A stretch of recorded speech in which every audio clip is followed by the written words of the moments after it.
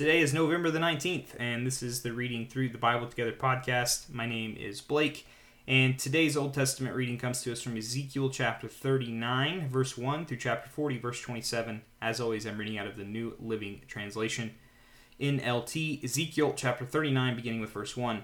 Son of man, prophesy against Gog. Give him this message from the sovereign Lord.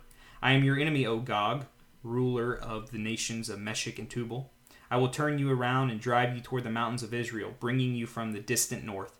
I will knock the bow from your left hand and the arrows from your right hand, and I will leave you helpless. You and your army and your allies will all die on the mountains. I will feed you to the vultures and wild animals. You will fall in the open fields, for I have spoken, says the sovereign Lord. I will rain down fire on Magog and on all your allies who live safely on the coast. Then they will know that I am the Lord. In this way I will make known my holy name among my people of Israel. I will not let anyone bring shame on it. And the nations too will know that I am the Lord, the Holy One of Israel.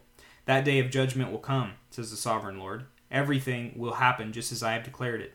Then the people in the towns of Israel will go out and pick up your small and large shields, bows and arrows, javelins and spears, and they will use them for fuel. There will be enough to last them 7 years. They won't need to cut wood from the fields or forests, for these weapons will give them all the fuel they need. They will plunder those who plan to plunder them, and they will rob those who plan to rob them, says the sovereign Lord. And I will make a vast graveyard for Gog and his hordes in the valley of the travelers east of the Dead Sea. It will block the way of those who travel there, and they will change the name of the place to the valley of Gog's hordes. It will take 7 months for the people of Israel to bury the bodies and cleanse the land. Everyone in Israel will help, for it will be a glorious victory for Israel when I demonstrate my glory on that day, says the sovereign Lord. After 7 months, teams of men will be appointed to search the land for skeletons to bury, so the land will be made clean again. Whenever bones are found, a marker will be set up, so the burial crews will take them to be buried in the valley of Gog's hordes. There will be a town there named Hammon, which means horde, and so the land will finally be cleansed. And now, son of man, this is what the sovereign Lord says. Call all the birds and wild animals. Say to them, gather together for my great sacrificial feast.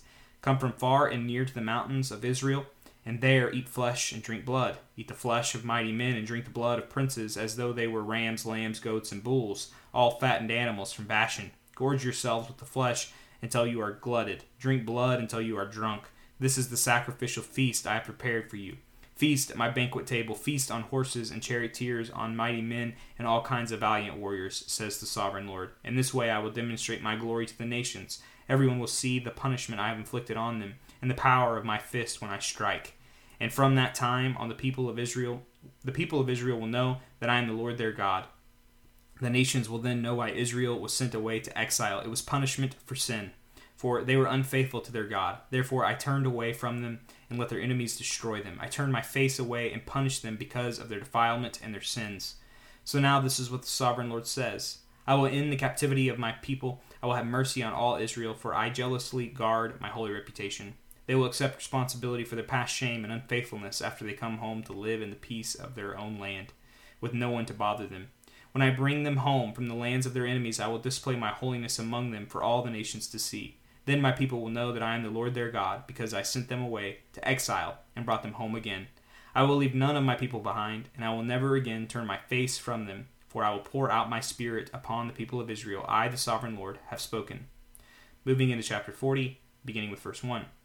On April 28th, during the 25th year of our captivity, 14 years after the fall of Jerusalem, the Lord took hold of me in a vision from God. He took me to the land of Israel and set me down on a very high mountain.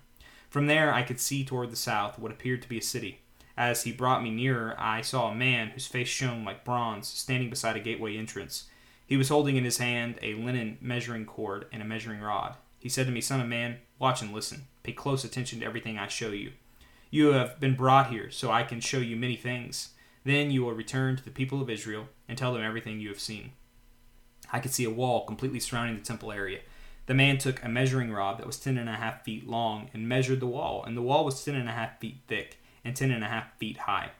Then he went over to the eastern gateway. He climbed the steps and measured the threshold of the gateway. It was 10.5 feet front to back.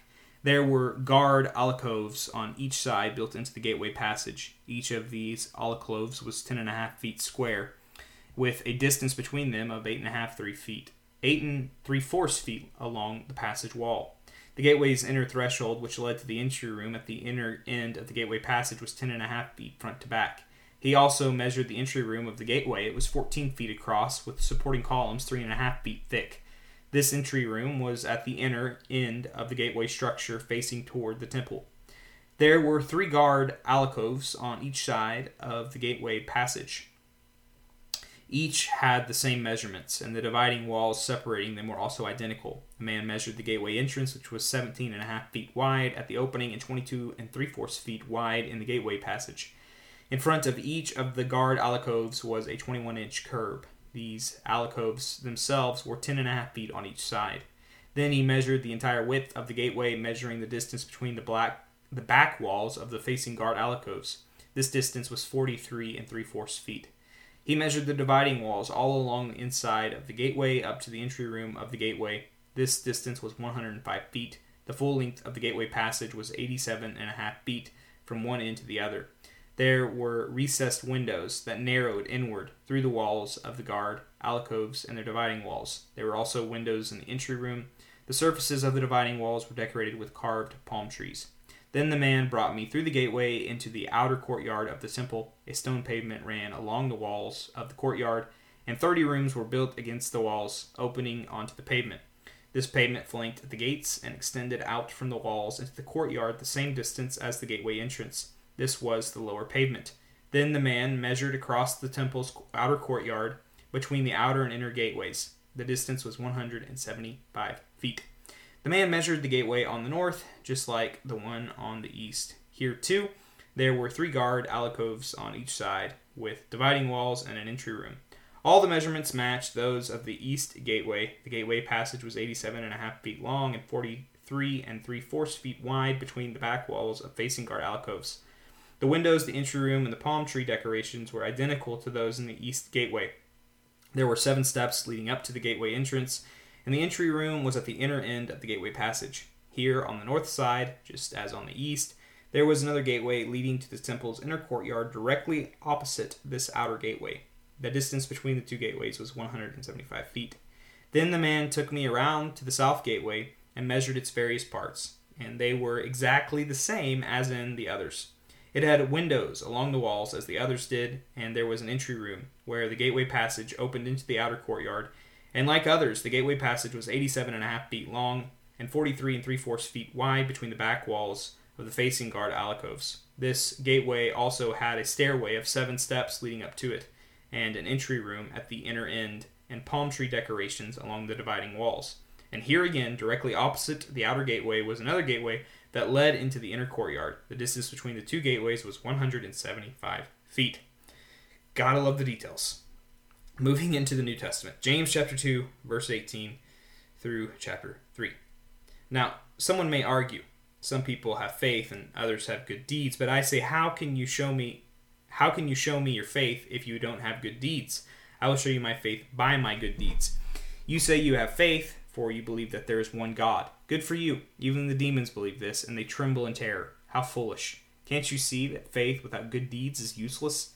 Don't you remember that our ancestor Abraham was shown to be right with God by his actions when he offered his son Isaac on the altar? You see, his faith and his actions worked together. His actions made his faith complete. So it happened just as the scriptures say. Abraham believed God, and God counted him as righteous because of his faith. He was even called the friend of God. So you see, we are shown to be right with God by what we do, not by faith alone. Rahab the prostitute is another example. She was shown to be right with God by her actions when she hid those messengers and sent them safely away by a different road. Just as the body is dead without breath, so also faith is dead without good works. Chapter 3, beginning in verse 1. Dear brothers and sisters, not many of you should become teachers in the church, for we who teach will be judged more strictly. Indeed, we all make many mistakes, for if we could control our tongues, we would be perfect, and could also control ourselves in every other way. We can make a large horse go wherever we want by means of a small bit in its mouth, and a small rudder makes a huge ship turn wherever the pilot chooses to go. Even though the winds are strong, in the same way, the tongue is a small thing that makes grand speeches. But a tiny spark can set a great forest on fire, and among all the parts of the body, the tongue is a flame of fire. It is a whole world of wickedness, corrupting your entire body. It can set your whole life on fire, for it is set on fire by hell itself. People can tame all kinds of animals, birds, reptiles, fish, but no one can tame the tongue. It is restless and evil, full of deadly poison. Sometimes it praises our Lord and Father, and sometimes it curses those who have been made in the image of God. And so blessing and cursing come pouring out of the same mouth. Surely, my brothers and sisters, this is not right. Does a spring of water bubble out with both fresh water and bitter water? Does a fig tree produce olives, or a grapevine produce figs? No. And you can't draw fresh water from a salty spring. If you are wise and understand God's ways, prove it by living an honorable life, doing good works with the humility that comes from wisdom. But if you are bitterly jealous, and there is selfish ambition in your heart, don't cover up the truth with boasting and lying. For jealousy and selfishness are not God's kind of wisdom. Such things are earthly, unspiritual, and demonic. For wherever there is jealousy and selfish ambition, there you will find disorder and evil of every kind. But the wisdom from above is first of all pure. It is also peace-loving, gentle at all times, and willing to yield to others. It is full of mercy and the fruit of good deeds. It shows no favoritism and is always sincere. And those who are peacemakers will plant seeds of peace and reap a harvest of righteousness. This concludes our New Testament reading. Moving into our Proverbs reading for the day. Proverbs chapter 28, verse 2. When there is moral rot within a nation, its government topples easily. But wise and knowledgeable leaders bring stability. And finally, we will be reading Psalm 118, verses 1 through 18 in a posture of prayer. This is verses 1 through 18 of the 118th Psalm. Psalm 118, beginning in verse 1. Give thanks to the Lord, for he is good. His faithful love endures forever. Let all Israel repeat, his faithful love endures forever. Let Aaron's descendants, the priests, repeat, his faithful love endures forever. Let all who fear the Lord repeat, his faithful love endures forever. In my distress I prayed to the Lord, and the Lord answered me and set me free. The Lord is for me, so I will have no fear. What can mere people do to me? Yes, the Lord is for me. He will help me. I will look in triumph at those who hate me. It is better to take refuge in the Lord than to trust in people. It is better to take refuge in the Lord than to trust in princes. Though hostile nations surround me, I destroy them all with the authority of the Lord. Yes, they surrounded and attacked me, but I destroyed them with all the authority of the Lord. They swarmed around me like bees. They blazed against me like a crackling fire, but I destroyed them all with the authority of the Lord. My enemies did their best to kill me, but the Lord rescued me. The Lord is my strength and my song. He has given me victory. Songs of joy and victory are sung in the camp of the godly. The strong right arm of the Lord has done glorious things. The strong right arm of the Lord is raised in triumph. The strong right arm of the Lord has done glorious things. I will not die. Instead, I will live to tell what the Lord has done. The Lord has punished me severely, but he did not let me die. Lord, thank you for all that you have done. Thank you, Lord, for namely what you've done for us in Jesus, that he lived the life we couldn't live, died the death we deserved to die, and rose again. Promise that those of us who have faith in him will share in that same resurrection. He gives us power now so that we have power over sin. We can begin to live the kingdom life as we await that glorious day in which it is completely fulfilled. Lord, it's in your name we pray. Amen. Friends, I would encourage you to take some time today to thank the Lord for things in your own life. Show gratitude to him. And until then, we'll see you back here tomorrow for another day of reading through the Bible together.